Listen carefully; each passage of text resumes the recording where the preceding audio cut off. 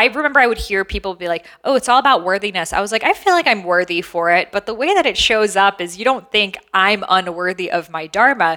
You think I'm not educated enough. I'm not experienced enough. Someone else is doing it. I'm too late. I'm too fat. I'm too this. I'm too that. That's actually how it all shows up. So Sahara Rose experienced plenty of false starts and moments of self-doubt on her way to becoming an Ayurvedic expert, best-selling author, and modern master of ancient wisdom. On her journey toward discovering her own Dharma, she learned that feelings of unworthiness can have many voices, but overcoming all the reasons not to do something is crucial in fulfilling your life's purpose. From Yoga Journal, I'm Lindsay Tucker, and this is The Yoga Show.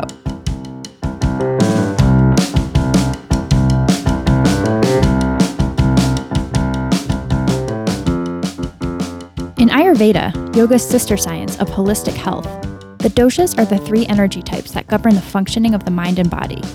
They are Vata, Pitta, and Kapha, and everyone is born with their own unique combination of these energies, which are based on the 5 elements. Vata is the light, quick-moving energy of air and space. Pitta is that hot, fiery energy of transformation. And Kapha is a grounded earth energy. Not only does keeping the doshas balanced translate into better mental and physical health, but understanding them and how they relate to your own personal makeup can help you navigate your Dharma and fulfill your life's purpose. Sahara Rose writes about this in her new book, Discover Your Dharma, a Vedic guide to finding your purpose. It's a friendly field guide for getting shit done, with tons of tips from Ayurveda. Sahara was on our January 2020 cover. She was the first guest we ever had on our show, and we're delighted to welcome her back as our very first guest of 2021.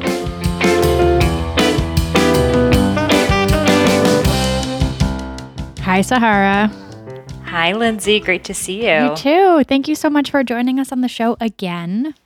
Yes. I think you are our first repeat guest, which is exciting. Yeah. And I think I was the first guest on the podcast. Yes, too. you were. I'm not letting go of that throne. Yes, this is a very big moment.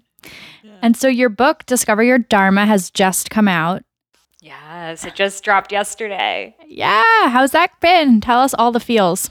You know, it feels like ordinary in this weird way. Like, I feel like sometimes we think, oh, like once I achieve my dreams and like everything is going to be perfect. And, you know, I'm so grateful for all of, you know, writing a book as you know yourself and writing anything. It really is, it's a sacrifice in many ways. Like, it's a sacrifice for, you know, I spent 2 years on this project. So it's like all of the times that I was like on weekends, just working on it late at night, like all of my thoughts, like just all of the time, it really makes it so worth it to hear other people having these aha moments. Or the best for me has been hearing people say, I haven't been able to get into a book in a really long time, and I am just like digesting this, because I know that feeling. And for me too, it's hard to find a book that I like really resonate with. I feel like, especially with spirituality, yogic, sciences, all of this stuff, it could be very dense.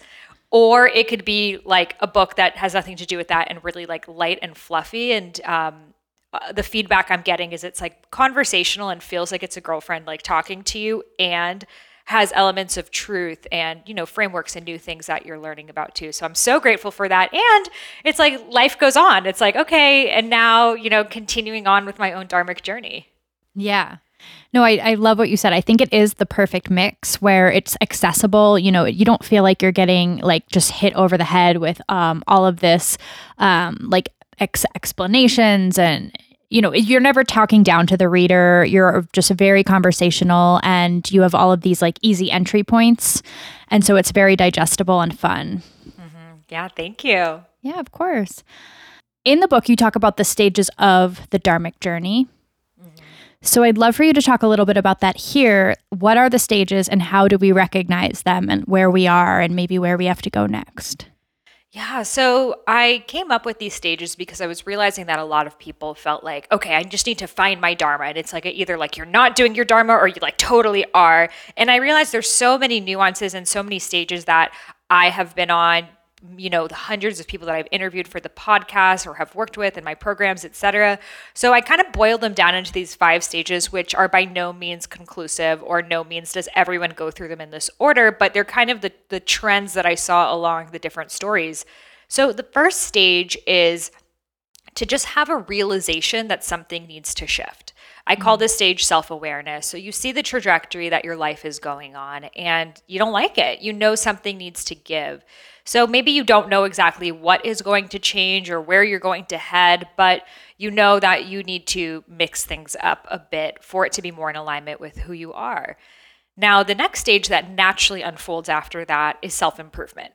How can I be my best self? How can I, practice yoga, exercise, meditation, self-help books, personal development, motivational speakers? All of these really fall under that category. So it's really about how do I optimize myself in every which way?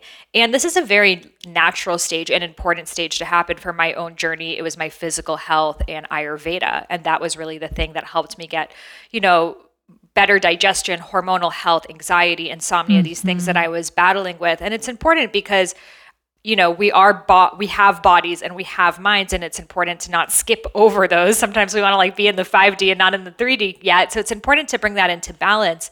But what naturally happens when you dive into this self-improvement space is you realize that you're not just your body and your mind. You're a soul, and that nothing was ever really wrong with you. It's just that you are a soul who you don't totally know yet. So your focus shifts from self-improvement to self-inquiry. Who am I? Now, question, do you find that people can get stuck in that phase for a very long time? I mean, some people for the rest of their lives. Some people never even get to stage 1, So It's not like we're all going to go through this journey. It's a choice. We all have free will. So most of the personal development space out there is very much in the stage 2. It's how do I hack my day, hack my morning routine, have more brain power. And these are all really important things. But what happens is when we don't move past that, it can be like, I'm this broken being and I need to get better. And what naturally happens, and it's, different kind of rock bottoms I think people hit with that, but sometimes it's like exercise addiction, self-improvement addiction. We can get too obsessed with these things, and that's what takes us beyond them, and realizing that, it's not about me making myself the best at everything, because you're going to get there and still feel a void within yourself if you're not going deeper. So, I think this year with 2020 naturally brought a lot of people to this next stage, the step 3 of wanting to know about myself, of I am not broken, nothing is wrong with me. I just don't know everything about myself quite yet. I am a drop of the ocean and there's so much more for me to dive into. So that naturally takes us into meditation for deeper reasons, not so I can just have more brain power to get more things done, but rather to sit into that void, to ponder my existence. It might take us into astrology, wanting to get to know ourselves like that, human design, therapy, hypnosis, so many different tools and modalities to really dive deep. And a lot of people call this stage the spiritual awakening. Now, for some people, it can really feel like this awakening that the veils have been lifted and things are so intense and they don't know how they're going to live in this world around them. And for other people, it's more gradual. But what often happens in the stage 3 is loneliness, because you are suddenly seeing the world in this whole new way that other people around you may not be. So it can really feel like, how am I going to survive in this world? Everything is crazy out there. And it could really feel me against the world of those people out there are crazy and I don't know, I need to run away. So there can be a little bit of maybe anger and frustration with the world around you, which is totally normal and fine. I remember in my own stage 3, I would write these poems. I'm like, we're in a box. The cars are a box. The cubicles are a box. Our minds are a box. When will we get out of the box? And that was me expressing it. I remember my mom's like, can we go to the mall? I'm like, no, I will not go to the mall. Because you're realizing all of these things that you used to do all the time and not think about it may not have been in your highest capacity. So we start to find the tools that work for us in this stage 3. We realize I can't live in this state of, constant agony with the world around me. So we find our tools, we find our practices, we find our teachers, we find our methods. Maybe it is breath work for someone, or yoga nidra, or whatever else it is for you, and you go deeper. And then you find yourself not feeling me against the world, but rather a part of the world. It becomes more integrated. And this is really stage 4 of you're able to see that the world for sure has many flaws, and you're a human on this planet, so that means you are a part of this too. So you have your tools and practices so you can remain in balance and are naturally wanting to share maybe the things that you've learned along the way. So in stage 4, you're really deepening. Maybe you're going into law of attraction or Vedic spirituality, or, or whatever else it is. It could be vegan cooking or 1960s architecture, like whatever those things are for you that are really interesting, but you're deepening your understanding. And you're really finding yourself on a path, You're kind of putting together pieces of the puzzle of, I'm really into these types of things, or, showing up in this way. And what naturally happens in the stage 4 is you cultivate more courage. You start to realize it's not just about me regurgitating things that I've already learned, but I have my own unique way of seeing the world too. Mm-hmm. So you begin to share that. Maybe it's with your family and then your friends, and then maybe it is on social media, or you write an article, or you share your recipe or your architecture or whatever else it is related to your unique Dharma. And then we get feedback from people and we see it's helpful and we refine, and then we create more of our unique way of expressing, which naturally brings us into stage 5. Stage 5 being Dharma embodiment. And Dharma embodiment is really about us expressing our uniqueness through our perspective, our frequency, our energetic signature. So really the shift happens in stage 4 to 5, where it's no longer, I learned this and this and that, and let me tell it to you. It's, here's my unique way of seeing these things, and here's how I can be of service. So the service part is really essential to the stage, because stage 5, you shift from me to we. So the stages before it, they need to be about me. Who am I? What am I interested? How do I practice self-care? How do I practice boundaries? How do I coexist in this world? But when you find, or more so remember, your Dharma, you realize it is not about you. It is about you being of service to humanity. So the things that may have nurtured you or nourished you before switch. It's no longer, oh my God, today was so crazy, so I need to take my Epsom salt bath because I'm so stressed out by today.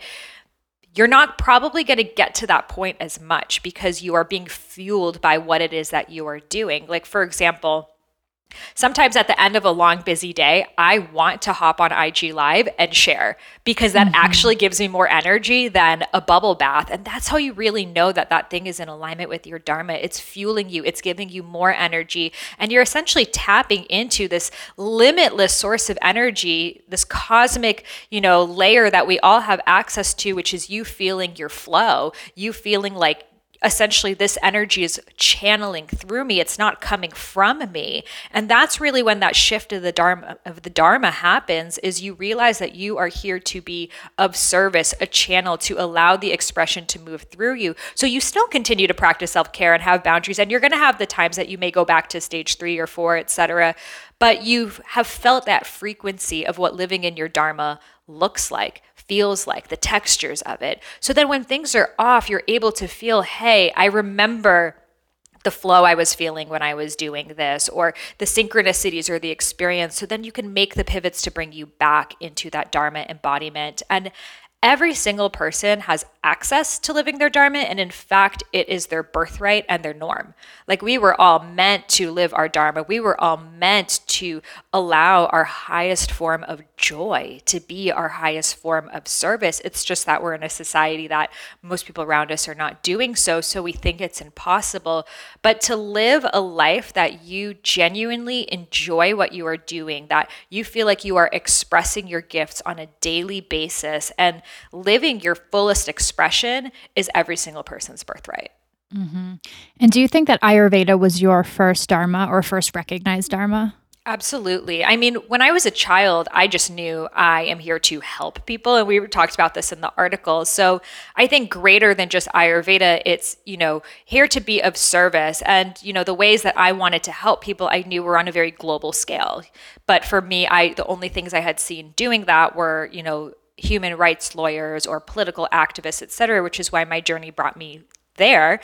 But that Dharma was inside me, that I was here to share in these global ways. And also I was very spiritual. I was able to feel energy, et cetera. So I didn't know the tools, the modalities, and then Ayurveda really became that first thing that I was able to like find this language that really resonated with me that I wanted to express and share with others. And it really also was that thing, especially writing my first book on Ayurveda and the many obstacles that I faced in doing so, that let me go on that journey of the doubts, the fears, the confusion, the blocks, the not enoughness, to allow me to see what is really holding most people back from living their Dharma, and to go on that journey of then remembering again, letting go of the conditioning so I can really go back to who I was as a child and express in just wanting to be of service. Yeah. So what are some of the main things that are holding people back? Yeah, so it's interesting. I polled, I think 2,000 people on the main things that are holding them back from their Dharma. And when I was reading that list, I was like, oh, these are the exact same things that I faced. So the number one was confusion. I don't know what to do. I don't know what to focus on, and I'm scared that I'm going to choose the wrong thing and end up in the wrong place. I feel like my ship might sail and then I'm going to end up in this wrong place and regret it. So they feel paralyzed of, I'm not going to make any decisions or take any action now because I don't want to do the wrong thing, or I'm confused where to put my energy. If someone told me what to do, I would do it. I remember I would literally ask strangers like, so do you think you know what my purpose is? Like maybe they knew instead of me. So that is the number one thing I see. Number two is not enoughness. Now that not enoughness is, I remember I would hear people be like, oh, it's all about worthiness. I was like, I feel like I'm worthy for it. But the way that it shows up is you don't think I'm unworthy of my Dharma. You think I'm not educated enough. I'm not experienced enough. Someone else is doing it. I'm too late. I'm too fat. I'm too this. I'm too that. That's actually how it all shows up. So when you go deeper into, okay, well, underneath the confusion, what's there? It's this feeling of not enoughness in whatever it is for you. Now, under that not enoughness, oftentimes is, like a feeling like there's nothing special about me. And I think a lot of people feel like, okay, I can recognize that Justin Bieber has a Dharma or Oprah has a Dharma, but I don't think I'm one of those people. And I remember thinking too, like, yeah, maybe it's just special people who have like this big purpose, but I'm just not one of those. I'm just one of the normal people. So I think it's this separation that we have. And, a reframe for that is, if you can trust that other people have a Dharma and you are the only one who doesn't, then wouldn't that make you the most special of all? Like if you were the one person who like God was just like, oh yeah, I'm just not going to give her any purpose. Like if you're here, if you're even questioning if you have a purpose, like you are really like going beyond where most people go. So it's to really ask and I have different frameworks, but what is exciting for me right now? And it doesn't have to be like, I think sometimes people think, well, I'm not good at anything. And I think people assume that you must be really good at something. You must have this like crazy gift, like an amazing voice or ability to play basketball. And then you have a purpose. But I share in the book, there are 4 types of, ways to get to your Dharma. And one of the ways are people having a gift. But another one is you had a breakdown of some sort and that led to your breakthrough. So it could be your divorce. It could be your eating disorder. It could be your addiction. These are all things that if you were able to overcome that, there are other people who are going through this experience right now that you have the first row seats of what it looks like, what's going through someone's brain. Sometimes people actually would rather get support from someone who's gone through exactly their issues than, let's say, the most educated person on it. I remember when I started sharing my Ayurveda, my family's very like, you got to become a doctor and like do the traditional thing. And I was like, I wasn't sure if I could share or not because I wasn't a doctor, but I knew there were so many girls out there like me who weren't getting their periods, who had really bad digestive issues. And I was able to overcome that myself. So when I started to share that and they were like, wow, you're my age and you had the exact same problem I did. And here you are now, that like, yes, there's no replacement for a doctor, et cetera, and they're really needed. But sometimes we feel like we need to be like the PhD expert in things, and it's our own experience. And then the third and fourth ways are, you had an obstacle that you've overcome. Now, this doesn't necessarily mean it is a breakdown. It could just be you moved a lot as a kid. So every single year you had to make new friends at school and you've learned how to make friends really quickly. So that's an obstacle you've overcome that you can now help others with. Or an example I share in the book is this girl had a really bad social anxiety and she couldn't read facial characteristics. So she wasn't able to tell if someone was like excited or nervous or confused. So she started to make these flashcards for herself. And then she started to make these like, okay, if you're at a party, like go to the snack table and then stand on the right side, like all of these things to help her navigate her social anxiety. So she started to share it with her friends and like, this is so good. Can you put on a blog so we have access to it? So then she put it on her blog. And then within a year, that blog blew up. And then eventually she wrote a book. So it wasn't a breakdown moment, but it was just something that she's overcome that other people are moving through, that she really stepped into her dharma to be of service in that way. And then the fourth thing is I get a lot of questions from people saying, well, I don't have a life-defining moment, or my life has been normal, or yeah, nothing big has happened to me, so I don't think I have a dharma.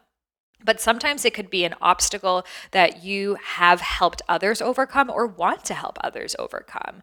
So for example, having a parent with cancer, that might make you very interested in studying cancer research, alternative therapy, nutrition for cancer, etc. That even though you didn't go through it, because someone you loved has gone through it, you are so passionate about studying it that you naturally want to share it. Or maybe it is the environment. Maybe you firsthand have access to clean water, but you want to help others who don't.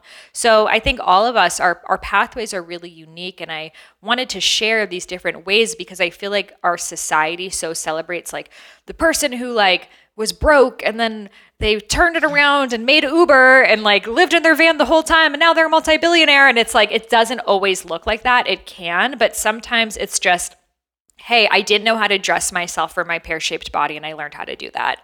And like that can help empower other women love their bodies, or, and there's different archetypes within that. But one I love to share is Spanx. Sarah Blakely, the obstacle was women not feeling comfortable in dresses. She created Spanx and now look where it is. And now her dharma is serving her to inspire, not just in Spanx, but what is possible, a female entrepreneur, etc. So there's so many layers to our dharma. It's not really just the problem solution and like, here's my dharma in this like packaged corner. Your dharma doesn't really live in a vacuum, but it's also the going through that journey, like me going through that journey of health issues, learning about Ayurveda, writing the book, the limiting beliefs. That journey in itself guided me to the next stage of my dharma, which was sharing it. So oftentimes it's the obstacles that we move through along the way that become the next layer of our dharma. Yeah. The Yoga Show will return in a moment after these messages.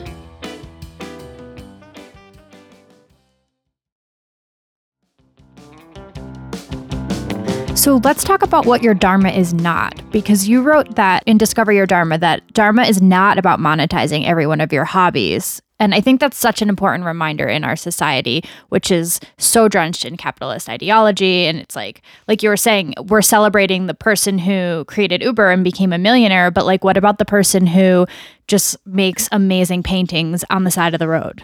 Yeah, I think that this block to try to monetize all of our hobbies can actually really hold us back from our dharma. So I remember when I was not sure what I wanted to do, every single thing I like remotely liked to do, I was like, okay, this is going to be the business around it. Like, I like to weave macrame. I guess I'm going to start an Etsy shop. Oh, I like skincare. I should just go into skincare. And it's like, you can like something and it not want to be the thing that you share. So your dharma is what you want to share with others. So for example, I love yoga and I thought the next phase was me to do yoga teacher training because I don't know, it made sense.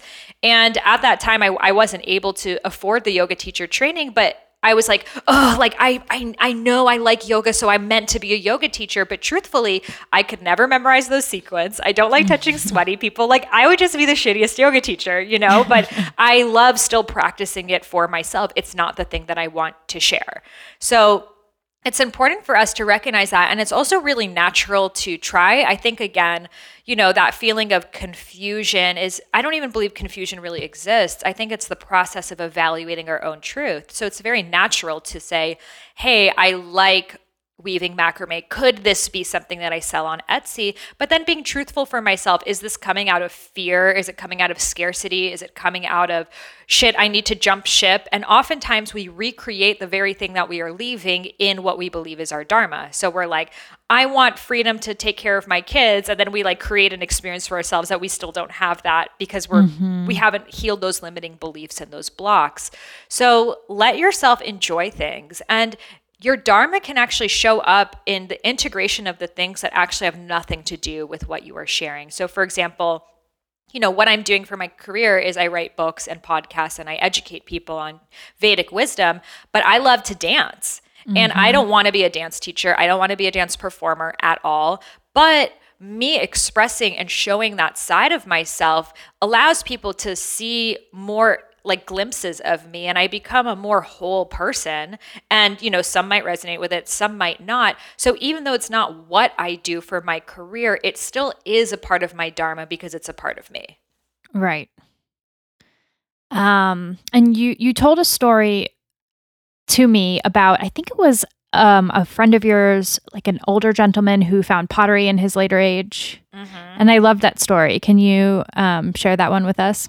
Yeah. So these are the three paths to your dharma. I love a good framework. I'm Capricorn, so there's books full of frameworks, but there are three paths to get to your dharma now. So the first one is the leap. So that's kind of what we were talking about, like the celebration of quit your job, risk everything, and make it.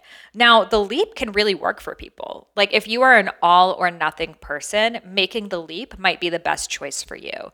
If you are in a job that is just mentally damaging for you right now, making the leap might be the best for you. If you know exactly what it is you want to do, you might even have your website up, but you're afraid of doing it, the leap might be the best for you.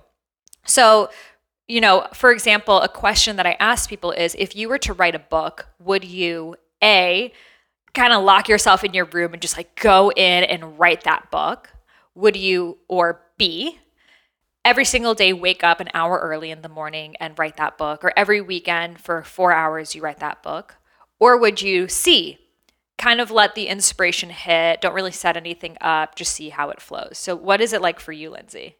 I'm a B, because ideally I'm like, I would love to like go to a cabin and write this book, but I would not. I would get to the cabin and I would have a million other things that I wanted to do besides write the book. So what I do is I get up an hour early most days. Today I didn't, because I wanted to wake up and meditate and mentally prepare for this podcast, because we're recording it early. But most days I will get up and I'll do a quick meditation, and then I'll work on my book for an hour before I have to clock into work. And then on weekends, I block out like just about 4 hours, either Saturday or Sunday, where I don't make plans with anyone and I know I'm just going to work on my book. Love that. So that's a perfect example of the transition. So the transition is like the slow fade away into your dharma. It is to, engage with it, learn about it. I think this is really helpful for people too who are not quite sure like what they're really interested in, to dabble around with classes, workshops. Maybe you got a side job or an internship doing that thing. Just like really engage yourself. Maybe you want to start a podcast. I wouldn't recommend just quitting your job and starting a podcast and hoping you're going to be able to monetize it immediately, Yeah. I would start to, transition into it, start to record more episodes, grow your audience, maybe get some sponsors. So you're not also trying to be inauthentic and trying to monetize something too early on, which, sometimes that happens as well. So the transition is recommended if you're someone who doesn't like to be in a really risky situation. If you are someone that might actually get really stressed out by like, okay, if you don't make it, you're going to end up homeless, whereas some other people, that actually puts fire under their ass and gets them going. If you have a family that you need to provide for, it's not feasible for you to risk everything on the line. If you're maybe at a job that you enjoy it, or maybe it's neutral for you, but it still gives you the time or energetic space to be able to focus on other things, that could be also a great option for you. Or if you're going into something really creative that may take a long time to become something that's your, full-time, if you do need this thing to pay for your bills, a lot of creative work takes a longer time with that. So the transition would be best for you. Now, C, which is the accidental dharma, is the kind of waiting when inspiration hits and going with the flow. And the story that you mentioned was my friend's uncle was an engineer, and he worked as an engineer his whole life. He went to engineer school. He was in his mid 50s, and the HR team in the company that he worked at said everyone needs to sign up for an extracurricular. So he just looks at them and he randomly chooses pottery. He's like, well, okay, I'll just do that. Like, he kind of just wanted to get it over with. So he goes to the pottery wheel and he feels his hand on that wheel, and he feels the texture of the mud moving between his fingertips. And he's like, I love doing this. I need to do this every day.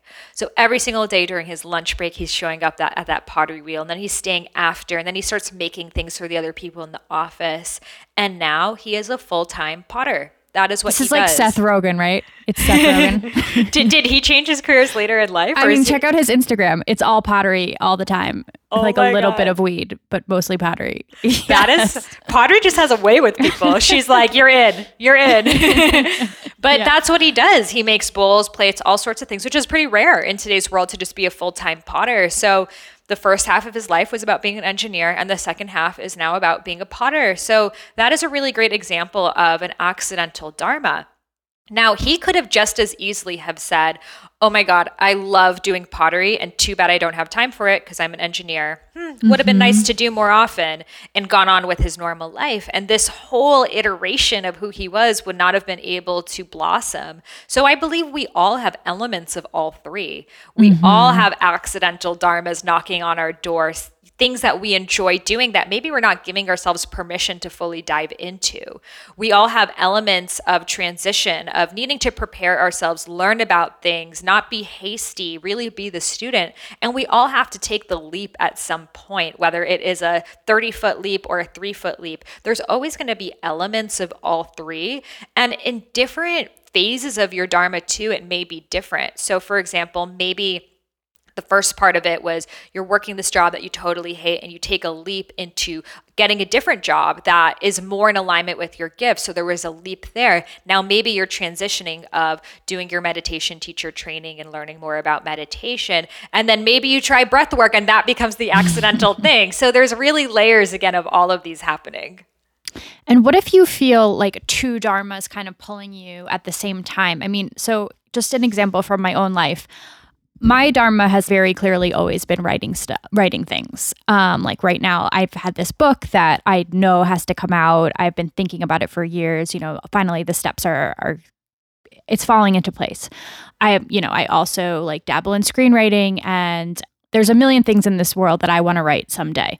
But then also, like a couple years ago, I just decided, oh, maybe I can do like a side job working for Home Polish, which is like this app website where you're basically a designer. So someone would go on the app on Home Polish and be like, I need someone to, it's either like create a gallery wall, like something small, or like redecorate my whole house. And I've always been really into that. And so I was like, all right, how do you get into Home Polish? Well, you have to learn Google SketchUp, which is like AutoCAD. So I started teaching myself Google SketchUp, and then life happens. I ended up getting this full-time job working at Yoga Journal. I stopped doing that. But now, I bought my second house. I'm doing all of this home renovation completely by myself. And I always wonder, because I feel like, oh, I'm so called to do this, but is it just this thing that I love to do on the side? Like, I'm not super interested in making it my career. But I also we were talking about on the weekends where I'm like, okay, I need to write 4 hours on my book. But then I'm also like, I really want to work on my house too. And I've been trying to give myself the space to be like, well, this is something that's important to you too. I love that, because I so relate. So they're the type of people who are more Vata. This is like what you and I definitely are. Like, we're very multi-passionate. We have all of these different ways that it can express. So let's say your overall dharma is to,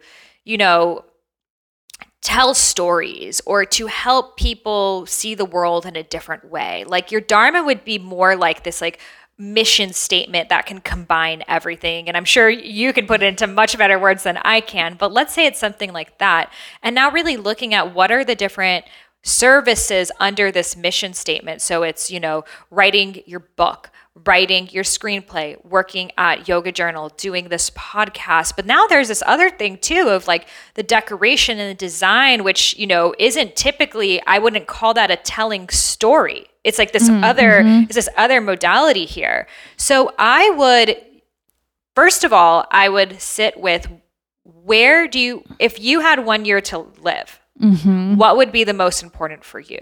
Would you be like, I wish I spent more time on my book. I wish I spent more time on my screenplay, or I wish I tried doing more home renovation stuff. So what would that be for you?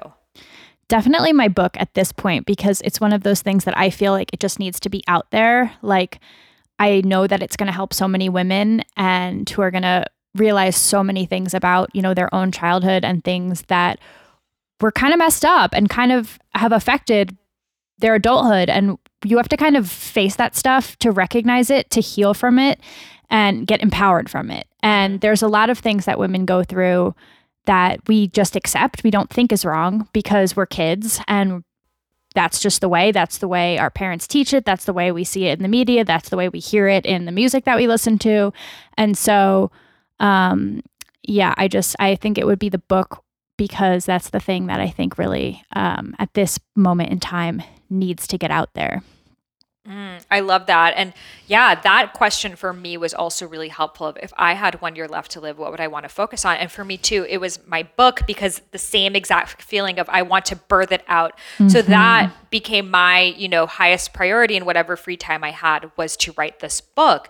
Now, what naturally happens is you birth it out into the world, and then that next, iteration of your Dharma comes through. So for you, it may be, now I really want to do the screenplay, and that's feeling really exciting for you. And maybe you ride this like writing wave, and then you move into expressing or storytelling through a nonverbal way, which is through the home, etc. Or maybe right after the book, it goes into this home stuff. So I feel like sometimes we have these like little like pockets of like what is to come. We can have these insights over like where my Dharma is going to be at 5 years from now, 10 years from now. So it's to, keep it in your pocket and know it's coming while focusing on what needs to birth. I think what happens is we dilute our energy by trying to birth all of these different things at once. And it's like, being pregnant with all these different babies of different ages, right? Like your book may be like almost ready to birth, like you just got to push, like you just got to bring it out there. And then that screenplay may be at like the 2-month phase, and then this like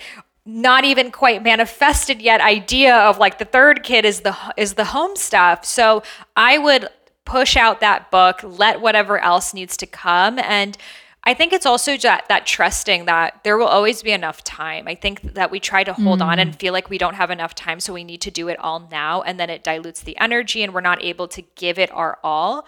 And I also think too, what happens is when we are especially in one element of our Dharma, like writing, words, your soul naturally wants to express itself in different ways. Like, for example, in nonverbal ways. I feel the same way too, because I'm also writing and speaking, that for me, it's like movement and dance. And like part of me is like, I wonder what a world would look like if we just didn't talk. We just like danced our emotions. Because it's like the polar opposite of kind of what I'm doing. So I think for you, it's like, that's also a wonderful like hobby to have and nurture yourself when you're just like, I'm so done with words, of like being in your Pinterest boards and the colors and the textures and all of that, until you feel at this place of like, I've done what I needed to do with these projects that are like, sitting on the edge, and now I can fully divulge so you kind of have a good 10-year plan going on. That's true. Yeah.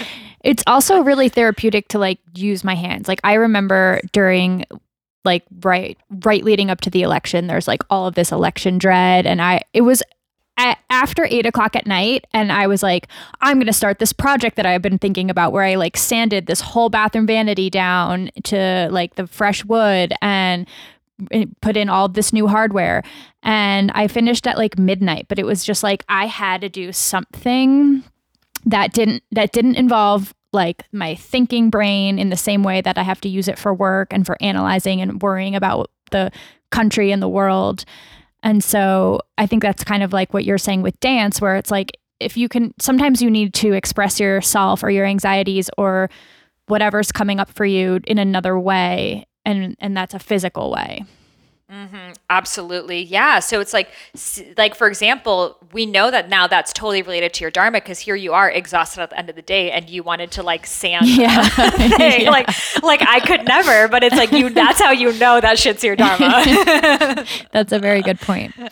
And so I think about it too because my grandfather was an architect and he died when I was 19. And so I didn't really know that much of that side of him. I didn't know like what kind of architects inspired him. And, I discovered that part of myself after he passed away. And my mom was like, girl, you think your grandpa's not with you? Like all these books that you're reading, all of the designs that you like that is so your grandpa. And I love that. Yeah. So how do our ancestors relate to our soul's dharma? It's such a beautiful time because I feel like there's such an ancestral remembering going on right now of people realizing both ancestral traumas and bondage as well as ancestral gifts, and really both come into play. So we lived in our grandmother's wombs, as females, and our children will have lived in our mother's wombs. So we really are very connected to not only our mothers, but the generations before us and before us and before us. And there's an entire field of science called epigenetics that really looks into how even traumas that have happened in certain generations can actually alter the DNA. Yeah. And continue our behavioral patterns. So there's so much science and research on this. And how it can relate to our dharma is I find that sometimes like unfinished business can really show up for us of our ancestor, it could be a grandparent or even before that, really wanting to do something and like finishing that project or that expression can really come through us, as well as different skills that they naturally had. So maybe it's like your grandfather's way of like seeing things and be able to figure out what needs to go where. He's done so much work on that you kind of were born with that skill set already, that you're starting at this different place than if you were maybe like the first person ever in your ancestry to do so. So it doesn't necessarily mean everything that you were good at, it's because your ancestor was good at it. But it can mean that this is something that epigenetically was altered in your DNA. For example, that's why we see oftentimes like midwives, doulas. It's a lineage thing. Yeah. It continues in the lineage, or astrologers, Ayurvedic healers. It's such a lineage thing because also historically you kind of had to do what your family did. Like last names were an indicator of we are blacksmiths or we are healers or we're etc. So it was so many hundreds of years of your entire lineage doing the same thing. How can we say that that's not going to make any difference in your interests or your skill set? Now, you may be the first person also breaking away from that too. Like my ancestors all were in child marriages and served their husbands their entire lives. So for me, it could have been very easy for me to go into that because it was what I have been conditioned to do even in this lifetime. So I had to do probably extra work than the average person on finding myself, finding autonomy, finding sovereignty, setting boundaries, because that has never been done by any females in my lineage. However, my gifts for Ayurveda, healing, all of that also comes from my lineage as well. Right. We'll be right back with more from The Yoga Show.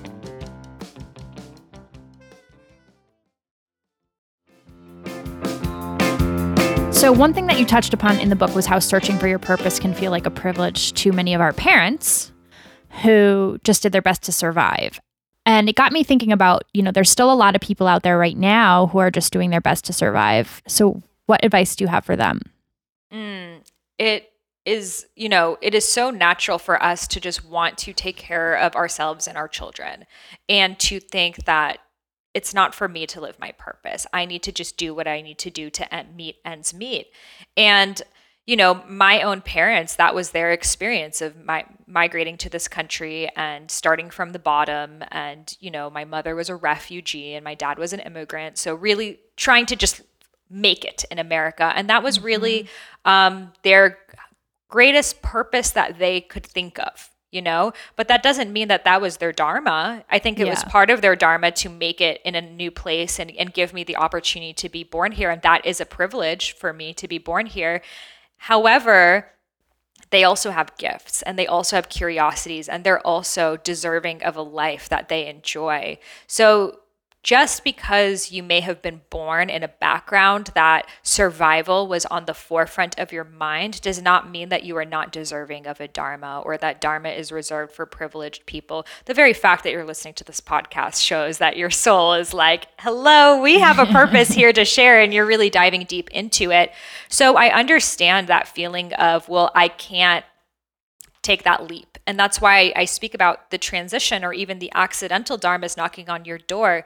Maybe even if you continue exactly where you are at the job that you're at right now, what are some things that you could remember to do that were fun for you as a kid? Like, for me, it was getting a new art project, like getting that box and I could make like stained glass or like this or that. Like, that was like the most fun thing ever. So for me in this quarantine, I realized I need to just do more art stuff. I did some acrylic pouring. I'm weaving some macrame now, just for fun, So give yourself that permission to do something that you loved to do as a kid. Was it, playing sports? Maybe you joined like, I don't know, like not right now, but like a soccer league or something, or, you play a sport, racquetball on your wall or something, just to bring that energy into your life. Or maybe it was taking care of animals. Maybe you have a little pet that you're taking care of, but bringing back those things that you love to do as a kid, it then makes us feel good. It makes us feel inspired and impassioned. And from that place, we're thinking from that place. Our vibration is from that place,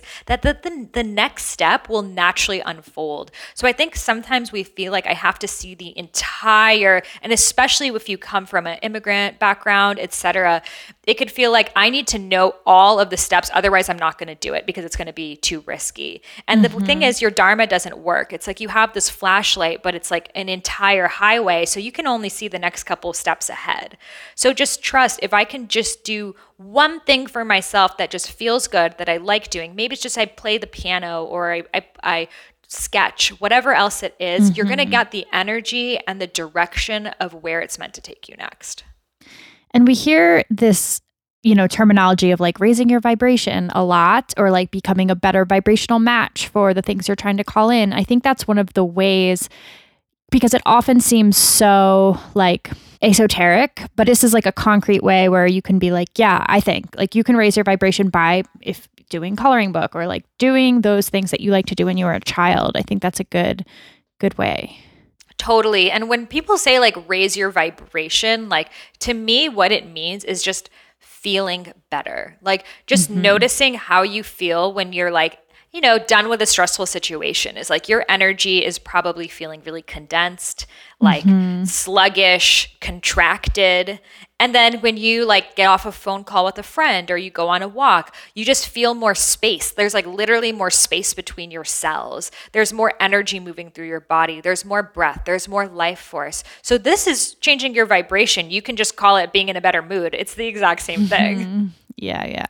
Now you talked about you and I being similar and like being that vata and like fiery. And so how do our doshas relate to our dharma?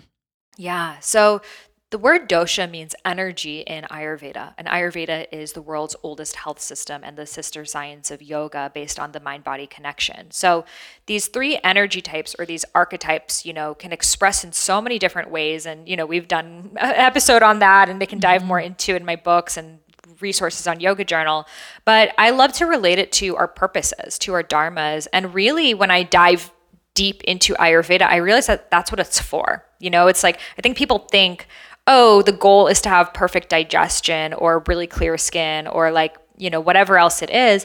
And it's important for you to not have anxiety or have good digestion, but the reason for it is so you can blossom as your highest self, as your fullest expression, and really live out your dharma. So the way that the doshas relate is the vata is the air energy. So people who have a lot of air through them are going to be very creative, artistic. Like we were both like, we loved art projects. That's super vata. Like as a child, we were probably drawn to more imaginative things that we could like make up scenarios. So that's that air energy. It's ever changing. It's moving. It thinks outside the box. It's big picture.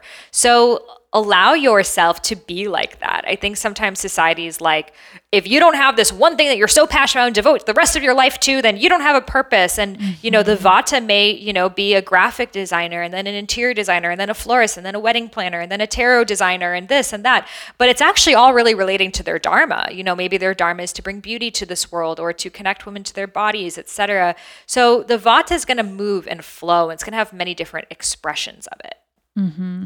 So the Pitta is the fire energy. Now, these are people who, and we can be a combination as well, which I'll share about, but pure Pitta energy is, this is what I want to do and I'm going to do it and nothing is going to stop me. So that is like I'm that. Definitely like straddling those two. Yeah. So that's that. And sometimes you just step more into the Pitta energy. Sometimes you're more in the Vata, and there's stages of it related to your Dharma as well. But that Pitta energy is when you're just like, this is what I want to do and I'm going to devote all of myself to it. It can even be like this obsessive thing, but you're just so passionate about it. So these are often people who are very Pitta, will have that like one idea and that's what they do in their lives. Sarah Blakely, Spanx, that's it, Marie Forleo, like Pitta. So that's beautiful. And a lot of people need to have that continual fire towards their Dharma because it's a very big project that has many, many different layers to it that they need to give their all to it, especially if they're in leadership, managerial positions. That tends to be something that really requires a lot of Pitta, and they naturally have that. Now, the shadow side, the shadow side for the Vata is starting a lot of projects and not finishing them and then feeling confused and like, how come I don't have a Dharma? But it's like, because you're trying to do 30 things at once. Yeah. And then the Pitta, the shadow side of it, can be like putting all of their eggs in this one basket and then getting there and realizing that they're still not happy and they're still not fulfilled, and letting go of all other areas of their lives, maybe their relationships, their friendships, their home, because they're so obsessed with this one thing. So they can really struggle with having like that work-life balance, with grounding, just, being a human as well. So for them, it's important to recognize that fire in themselves and bring it into balance with the other doshas, especially the Kapha, which is the earth energy. Now, people who are very Kapha are really just finding their dharmas more through their relationships. So maybe it's motherhood, that like just being so close to another being and nurturing them, and like your body giving them life. And that makes you care so much about the next generation. And, you know that right now your purpose is to give your all to your children, but then maybe that blossoms into, this baby formula that you came up with, or maybe it blossoms into a blog about mothering or helping other moms go through things. I think that sometimes some women's dharmas genuinely are to be a mother. But the thing is, when we don't find ourselves in other things, what happens is the kid turns 18 and we're like, wait, then what was the purpose of my whole life? Yeah. Because I tied my purpose to this other person. So I wouldn't say being a mother is someone's only purpose, but motherhood could be the vehicle in which you find your purpose, you deepen your purpose. Yeah. Again, and it doesn't have to be a business by any means. It could just be a way that you relate and share with people.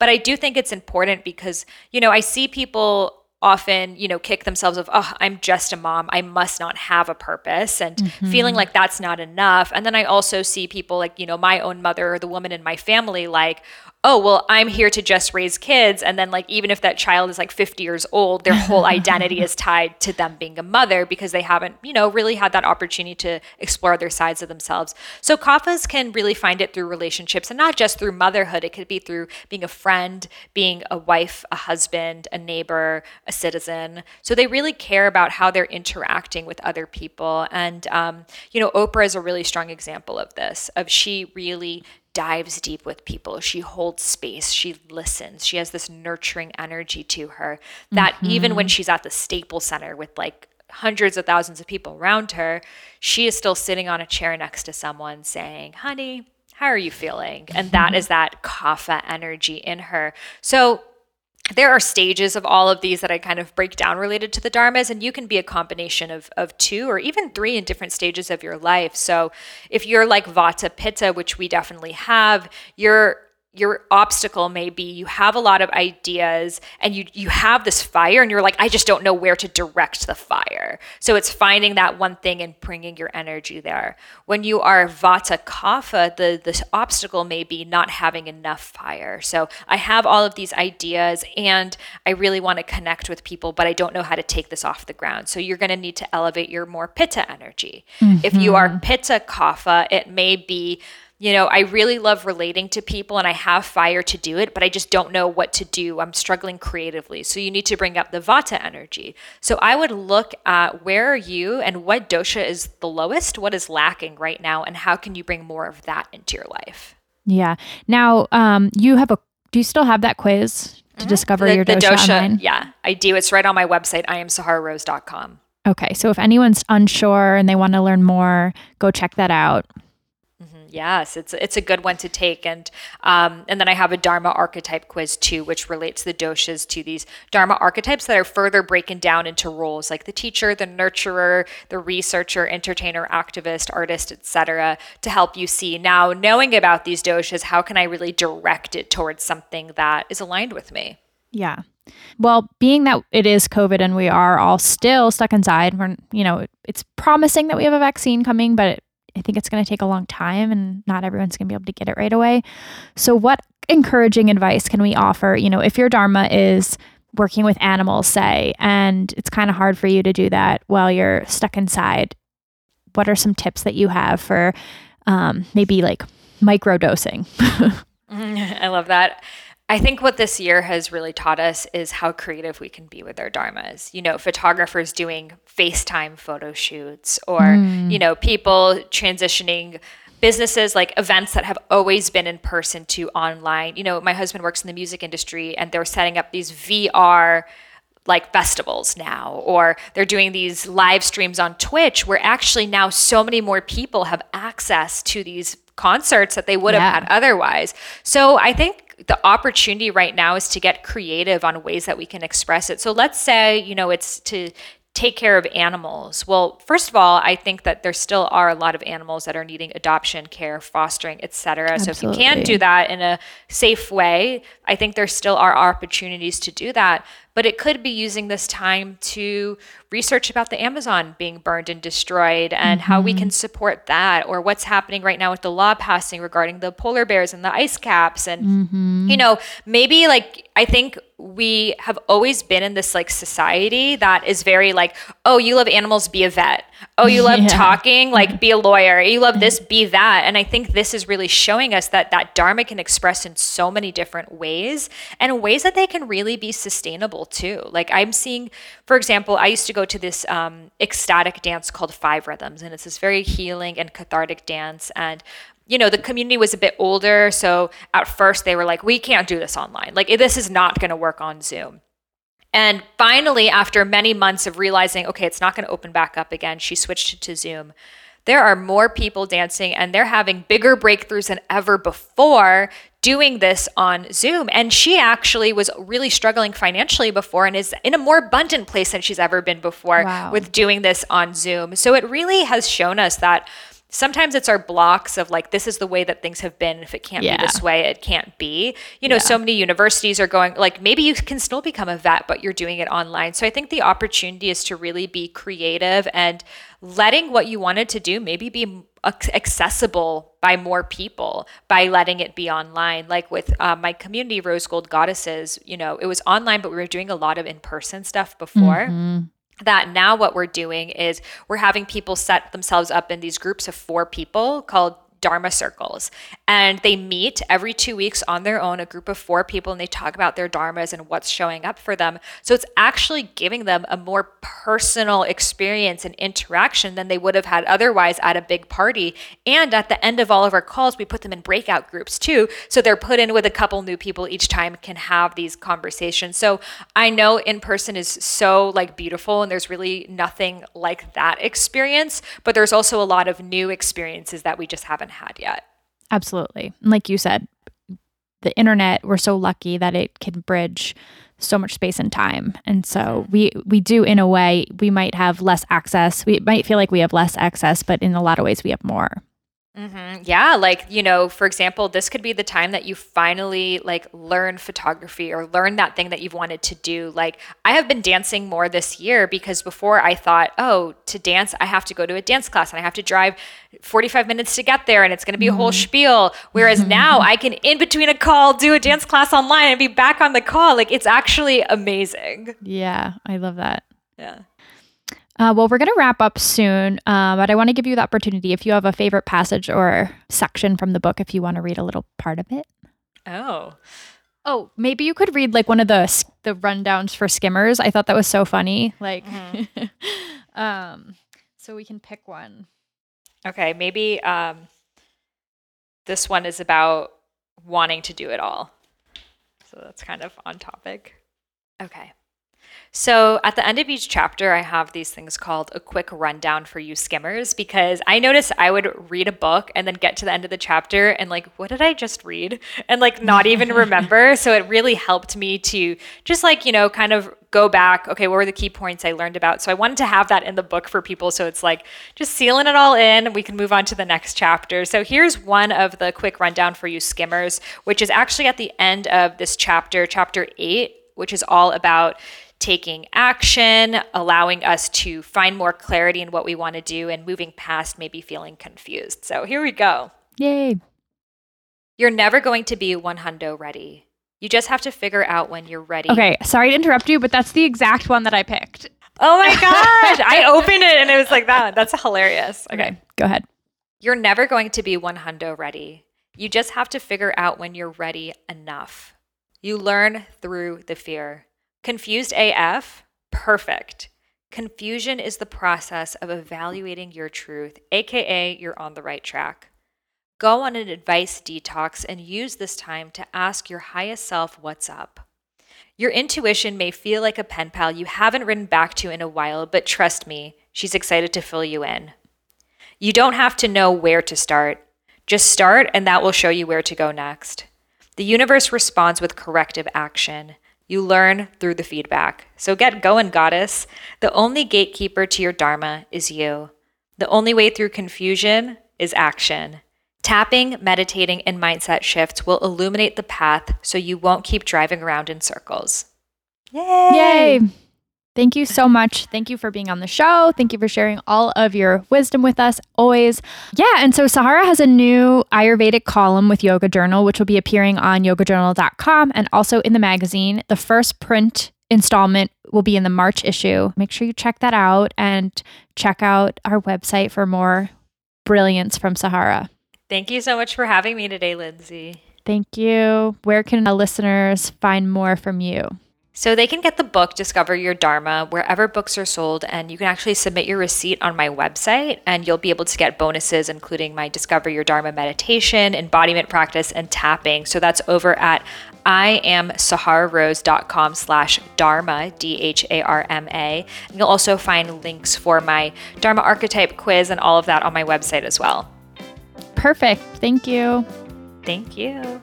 Thanks for listening, and thanks again to Sahara for being our first repeat guest. If you found Sahara's words inspirational, pick up her book, Discover Your Dharma, from your local independent bookstore, and be sure to check out her new column in the upcoming issue of Yoga Journal. You can also hear more from her on her Highest Self podcast. If you like our show, tell your friends. Give us a rate and review on iTunes and message me at linz.tucker on Instagram to tell me who you'd like to hear on the show next. Follow Yoga Journal on social media for more eye-opening, mind-expanding, and heart-filling content. The Yoga Show is produced by me and Aviv Rubenstein. Follow him on social media at Rainbow Calrissian. Theme music by Amory Sievertson. More from her at Amory Music on Instagram. Until next time, for The Yoga Show, I'm Lindsay Tucker. We'll see you on the mat.